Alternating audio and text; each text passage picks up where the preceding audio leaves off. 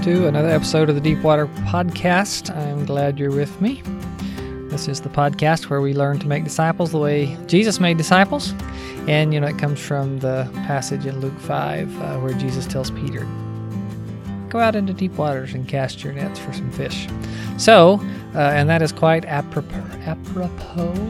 That's the right way of saying that for this episode today, because we're really talking about how do you share. And the specific question is, how do I share with a Buddhist? And the reason this topic came about, one of my Facebook friends that I had the pleasure of spending a week with overseas one time, he texted me this week and he said, hey, my son has some friends that are Buddhist, and he's really, do you have some tips to help him start a conversation, to reach him? Like, he's really interested. He wants to. He's burdened to it, to reach Buddhists, which is awesome. That's really great. I'm really thankful for that young man, and I'm thankful for his dad. I think his dad is a really good father. When I spent a week with him, that was one of the things, even though none of his kids were with him, that was one of the things that I kind of took away from him, I think, was the joy of being a father. Anyway, so the question was, how do I share with a Buddhist?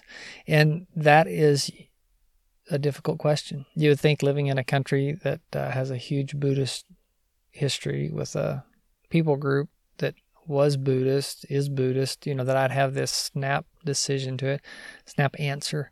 But there's really there's like so many nuances to that question. And I want to flesh some things out there. Just to begin with, like in terms of reaching Buddhist.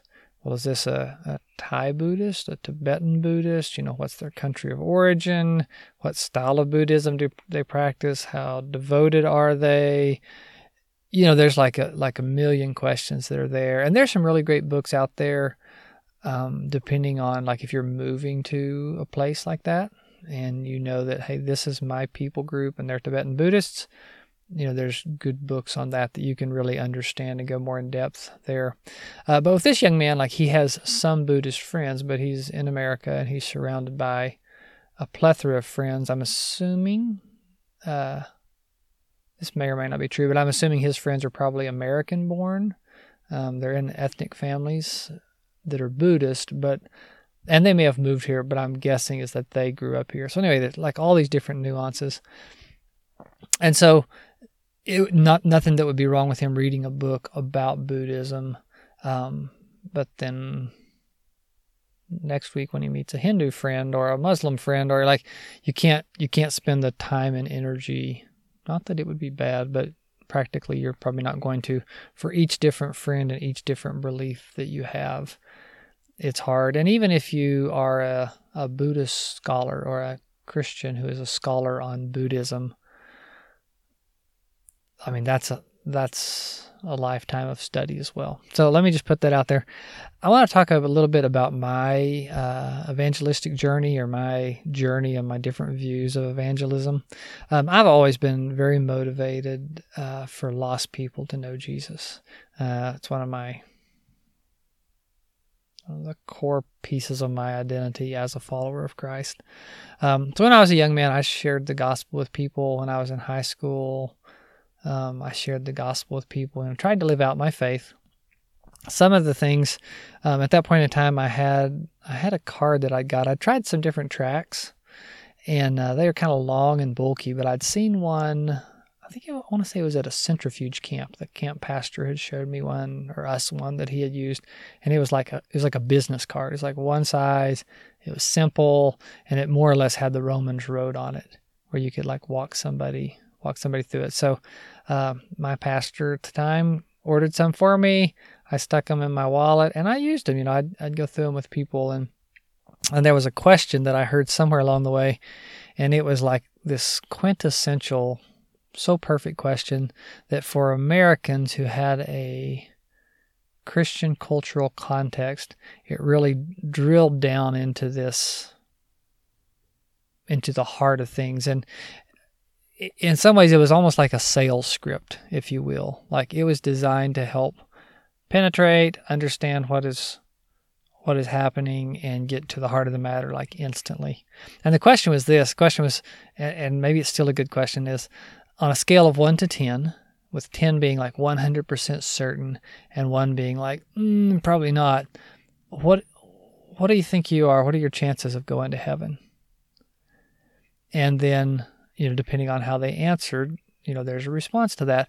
A lot of people that I would use this question with would give the answer of a 6. I'm probably about a 6.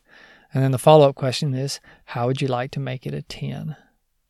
And if you come from a Judeo-Christian cultural context, and you're not in absolute rebellion against God, theologically you are, but if you're not trying to be actively atheist, or, like you have some idea that there is a God, you'd kind of like to please him. Well, yes, there is a heaven and hell. I'd like to be in the heaven, not the hell. That's a question. Yeah. I'm a 10. I want to be a 10. And then I could take them through this card. And, I had a number of people that believed. And it was really good in that sense and at that time. A couple of the problems with that are, one, and this could have been different had I been different, I think. But there was no disciple making following in on that. Of all the different people that I led to the Lord in those years, if they are following God actively today, it is not because of James. Maybe it never was. But I didn't disciple them. Let's just say it that way. You'd made a profession of faith. I probably told you to read the Bible and go to church. Might have invited you to my church once or twice. That was it. That's all you got from me. Another problem with that question is that's really only for people with the Judeo-Christian cultural context that believe there is a heaven and a hell. So if you use that question with a Buddhist, for example, they're like, what do you mean heaven? I don't even want to go to heaven. I want to go to nirvana. And what is nirvana? That's a whole nother question. The short answer is it's nothing. So that question doesn't work with them. If you are perhaps talking to an atheist, what is the scale of 1 to 10 that you're going to go to heaven? Well, there's a 0 because I don't believe heaven exists. Well, how would you like to make it a 10? I don't believe it exists. Why would I? To them, it's an irrational question. So that's one problem. Another partial problem is this changing of cultures. Like I think there was a time that you could go knock door to door, and people were open to that. Come knock on the door, they open the door and see what you're up to, and you could talk. And I'm not saying that doesn't work today, but it seems less likely. Culture's changed a little bit.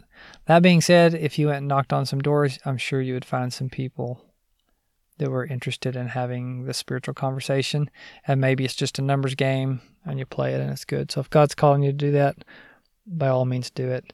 I think there are some better ways, even if you want to canvass a neighborhood today. Probably. So that was kind of like where I came from, and then I went overseas and tried to learn to share the gospel there, and we'll get into some different things. My current view, when you ask this question, it's like, how do I start a conversation, or where do I start the conversation with, with a Buddhist, with a Muslim, with a Hindu, with a Mormon, with a Jehovah's Witness? Where one of the two answers, I'm going to give you some answers. The first two are tactical, maybe 3 are tactical answers. They're not strategic, but they're tactical. It's like the short term.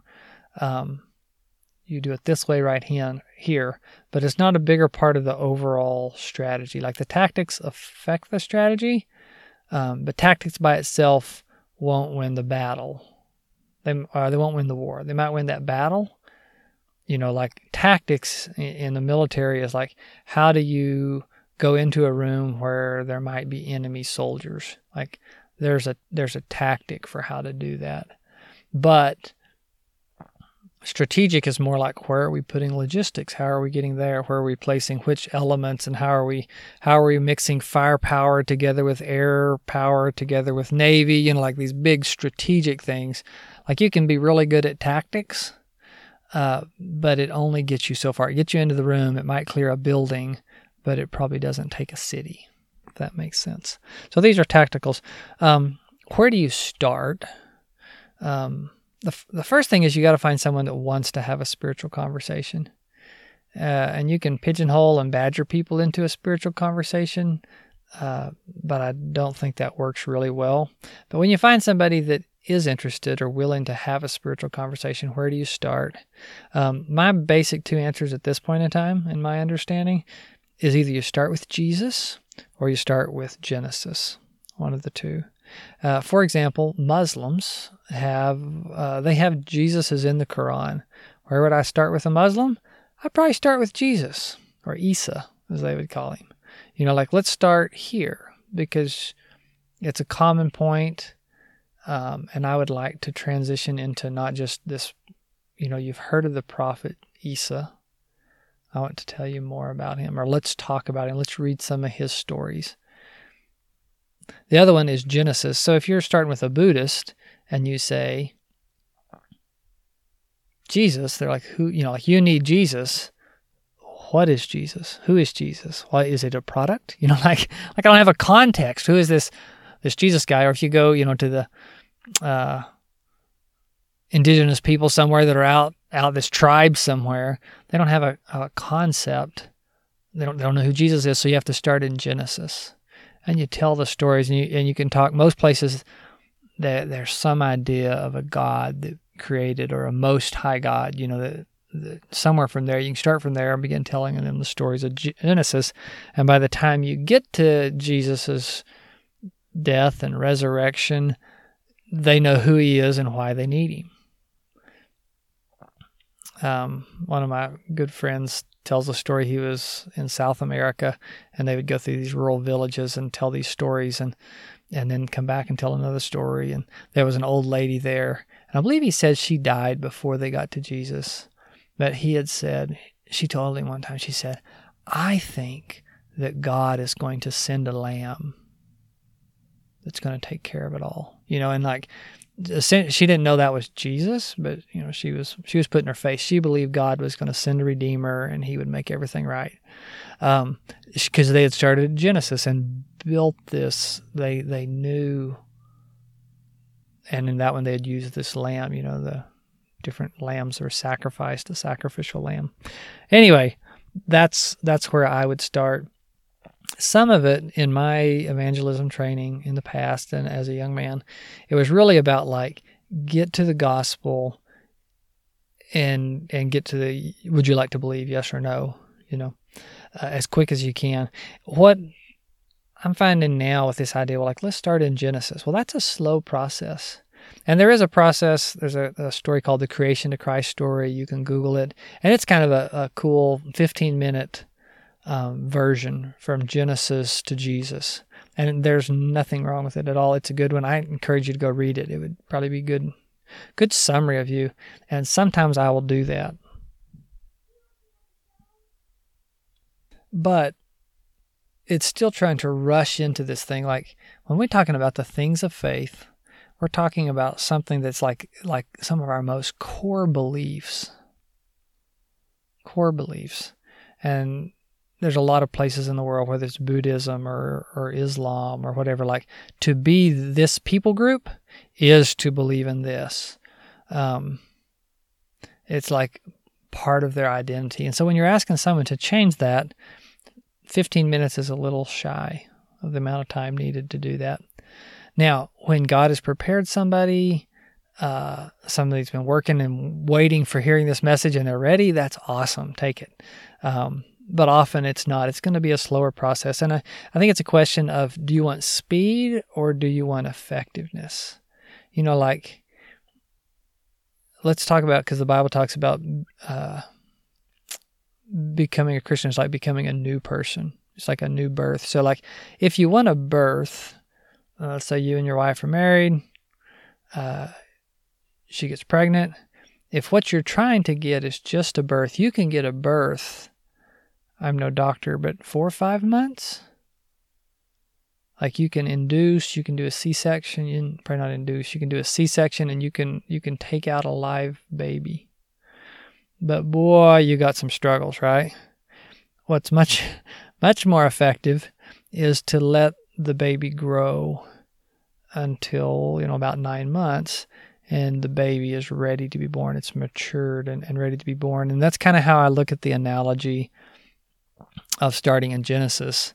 Is like, well, we're starting at conception, and the belief, the faith is beginning to form, and the questions and the worldview and all these things are beginning to form, so that when they hit Jesus and they come to the point of saying, yes, I do want to believe it, it's like they've been in the womb for 9 months.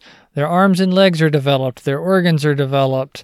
They have lungs that are now developed, and they can function outside the womb. They can be born. They still need a lot of nurturing, but they can be born and grow up healthily. So, again, man, if God gives you a great person and they're ready right then to believe, that's awesome. Then go ahead and disciple them. But if it's not, don't be discouraged when you start with Genesis with somebody. So if you can get to that point, that's a great thing. The secondary tactical thing to do is you start with relationships.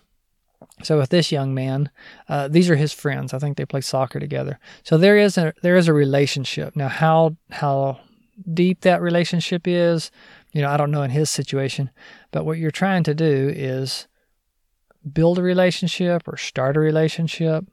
Sometimes you can do things like the Bible talks in Luke 9 and Luke 10 about, I think Matthew 10 also, about looking for a person of peace. It's when Jesus is sending out his disciples 2 by 2. And he says, when you find a man of peace, you can go out and look for somebody who God has prepared to bring the gospel into that. And as missionaries do that, you can also go, part of the things they do is like just being spiritual, having spiritual and faith things in your conversations, not hammering people, not always trying to convincing people, but out of an authentic life, sharing different things of faith. And when people ask questions or answer questions or respond to that, then you can go a little further.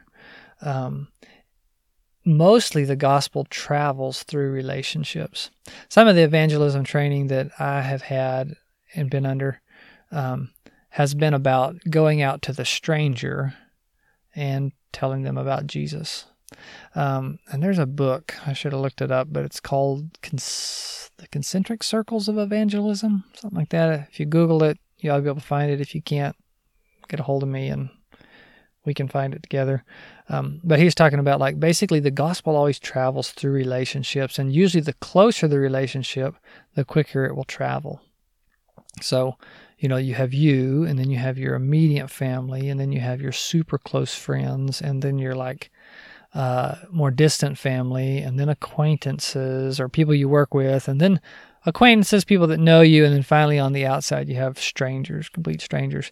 And so much of our evangelism training, and mine, was about going from circle number 1 to the very outside circle. Now, in the outside circle, there's not a lot of relationship risk. Like, you can talk to them, and if they get angry and mad at you, you may feel a little bad, but there's no relationship to be lost. So emotionally, it's actually sometimes easier to go talk to the people on the outside. But your effectiveness is at the very bottom, because they're like, why should I listen to you?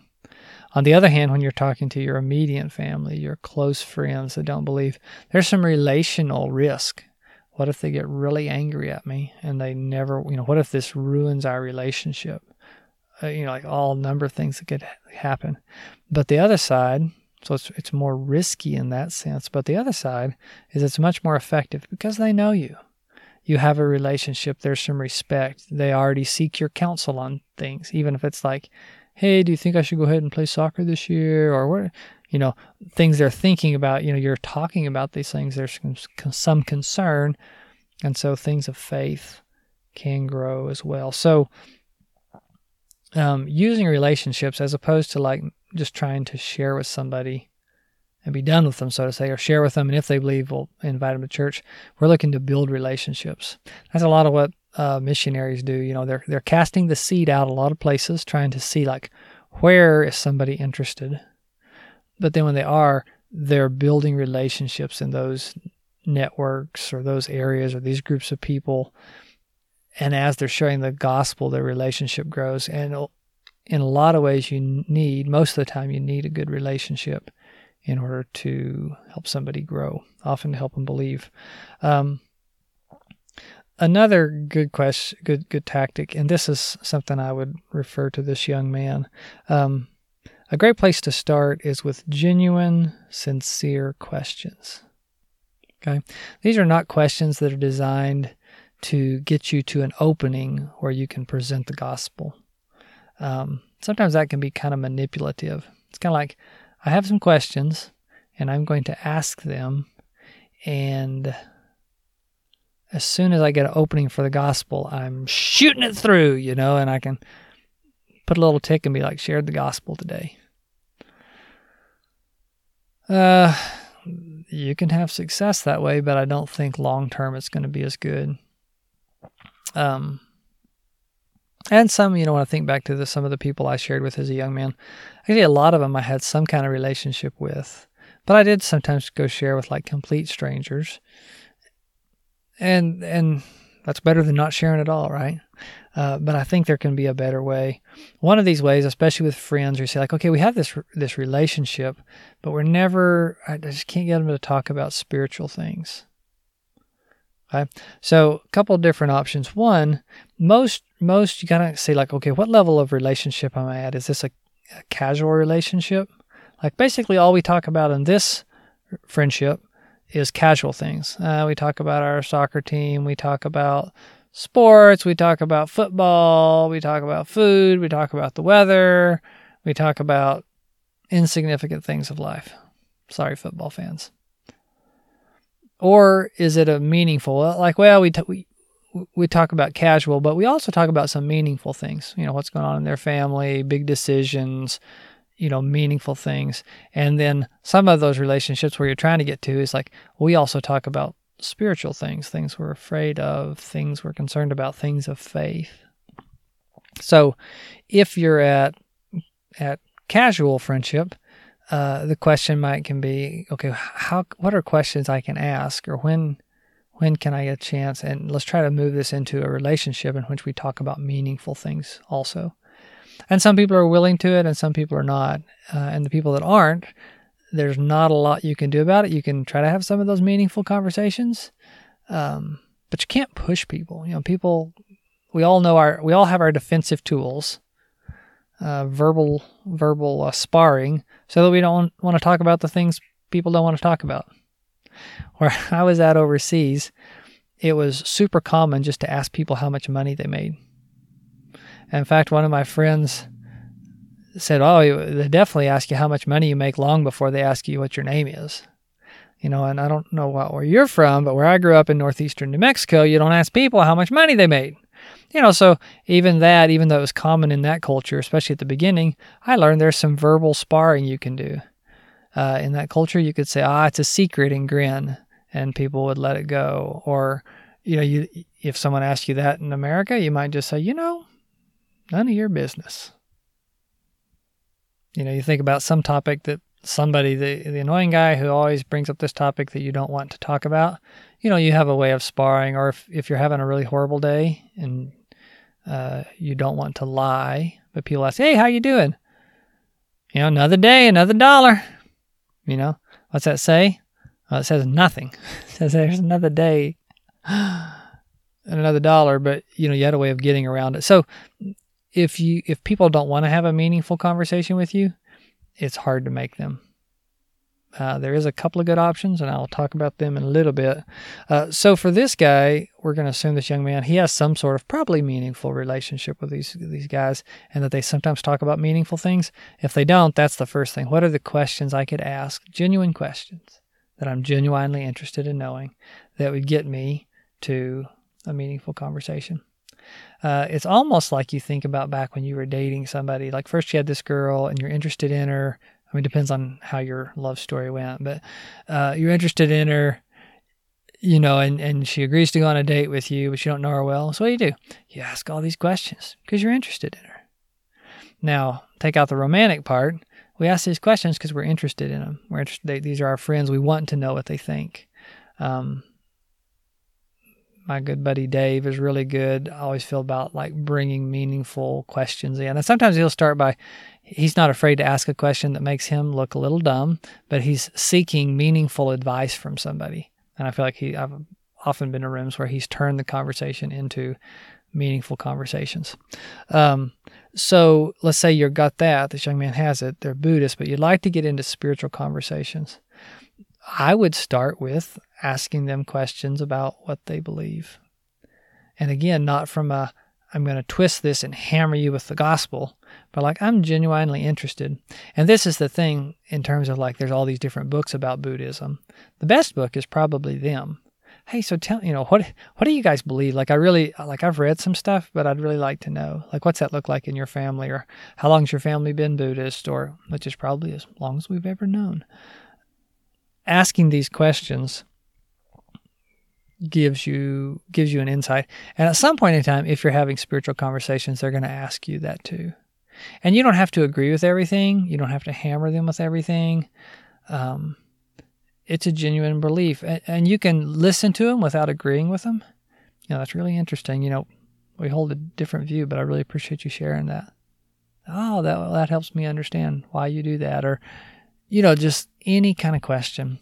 And if it's one of those things where you've tried to have spiritual conversations often enough and they've been forced often enough that the people just like automatically have their guard up anytime you try to get spiritual with them, then I would start with an apology and just say, hey, Bob. All my examples are Bob. Hey, Bob. Listen, I know in the past I've really tried to push my religion on you. And I just want to tell you, I am sorry about that. I do value your friendship. And I'll be completely honest. I would love it if someday you became a believer. But I don't want to shove it down our throat. But I'd like to be able to talk about things that are spiritual without you thinking I'm going to shove it down your throat. And without us having to be defensive about that. And genuinely mean it.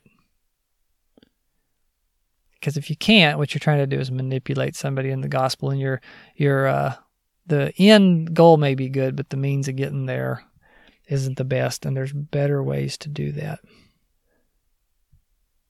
So those are all like tactical things you can do. I want to talk into strategic things, and this is where the rubber meets the road. Like if you really want to be able to share with people, this is what you have to be doing. These are the things that will actually get it done. Okay, I think that's where we're going to leave off today. Next week, come back with us and we will talk about the strategic things, and then we'll combine those back with the tactical. I hope this is helpful to you. It's one of those questions that I wish I had a real succinct answer to. It's an area that I'm continuing to grow in. I believe this is the right direction. If you have a disagreement, let me know. I'd love to hear it. We can always all use improvement in the way we share Christ. So that's it for today. Go and make disciples.